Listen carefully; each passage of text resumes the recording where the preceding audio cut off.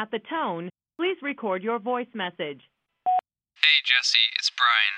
As I was listening to the newest Florence and the Machine album today at work in preparation for this message, I found that my ears were ringing long after I stopped listening to Ceremonials and all of its bombastic sound. Normally I max out my iPod and Sennheisers in an attempt to drown out the machinery I'm around all day, but the album is just a really loud and incredibly expansive record. I have no better word for it other than that. Not necessarily loud in the way it's mixed or recorded, but more in the audience that it's meant to serve.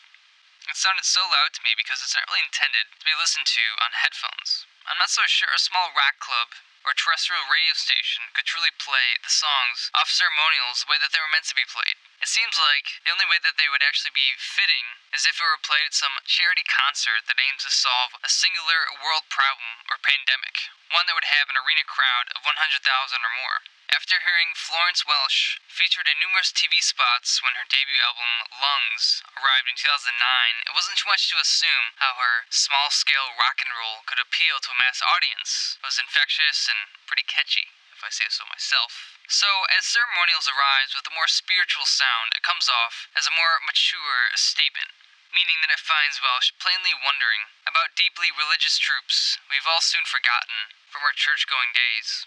Fittingly, grandiose organs, grand pianos, harps, bells, and a basic drum kit rhythm drives the songs to more of a chant. The result is how gospel music would sound to a devout believer, and powerful enough to convince any curious bystander. Oddly enough, the sound is more propulsive and less organic. It's almost like the songs off Ceremonials are electronic music made with acoustic instruments that leave little nostalgia for any other time period music.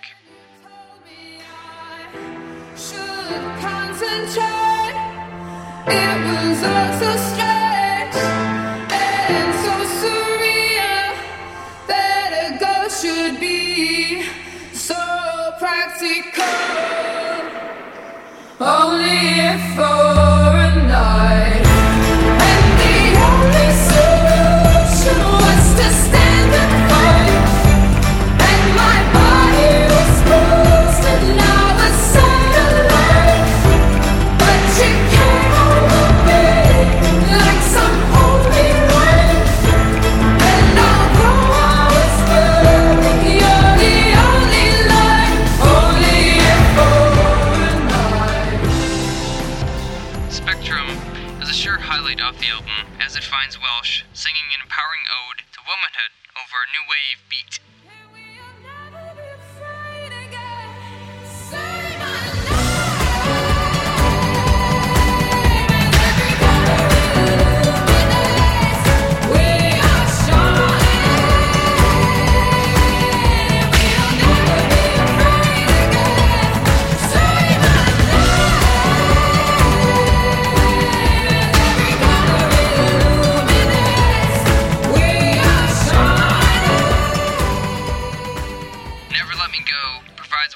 Opportunities for the listener to be not overwhelmed by the unrelenting pace of the arena-ready sound. The moving ballad vividly depicts the feeling of hopelessness and finding ease in something outside of yourself.